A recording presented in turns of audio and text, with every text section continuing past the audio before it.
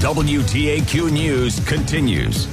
Good morning. I'm Robert Kennedy. After almost 4 hours of debate last night, Green Bay City Council passed a policy to remove audio recording devices from City Hall. A month after most City Council members first learned microphones were installed, the council voted 9-3 to yank them out. Mayor Eric Genrich concedes he could have done a better job of informing the City Council about this. You know, hindsight's 20/20, right?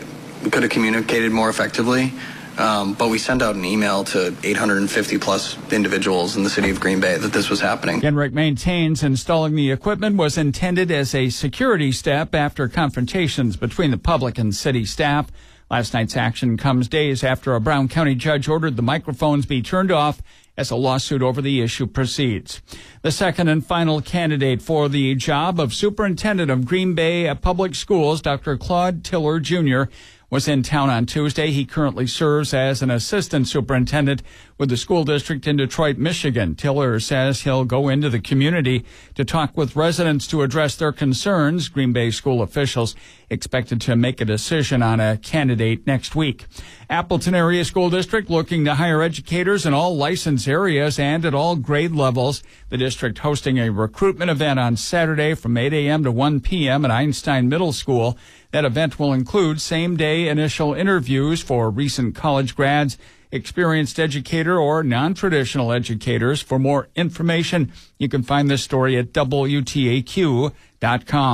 International Women's Day is today. It brings the annual Habitat for Humanity Women Build to Green Bay. The annual Habitat for Humanity Women Build is not only a chance to learn some new skills, but it's a chance to help someone see their dream of home ownership come true. It's a really good space to learn how to help build a house, but then help a family because you're actually volunteering alongside of the homeowner. That's Jessica Dietrich with Greater Green Bay Habitat for Humanity. To earn a spot on the build site, each team member must raise a minimum of $100. You have a fundraising goal that we'd like you to meet, and then you come out and volunteer, and then the funds that we raise, we use that to go buy the building materials for the house so that we can take care of that piece on the front end. To learn more about the Women Build, visit WTAQ.com. I'm Rachel Charniak, WTAQ News. A familiar face will give the commencement speech for a class of college grads. Green Bay Packers president and CEO Mark Murphy will speak at St. Norbert College this Sunday in the Mulva Family Fitness and Sports Center on the campus. In addition to giving the commencement address, Murphy will be given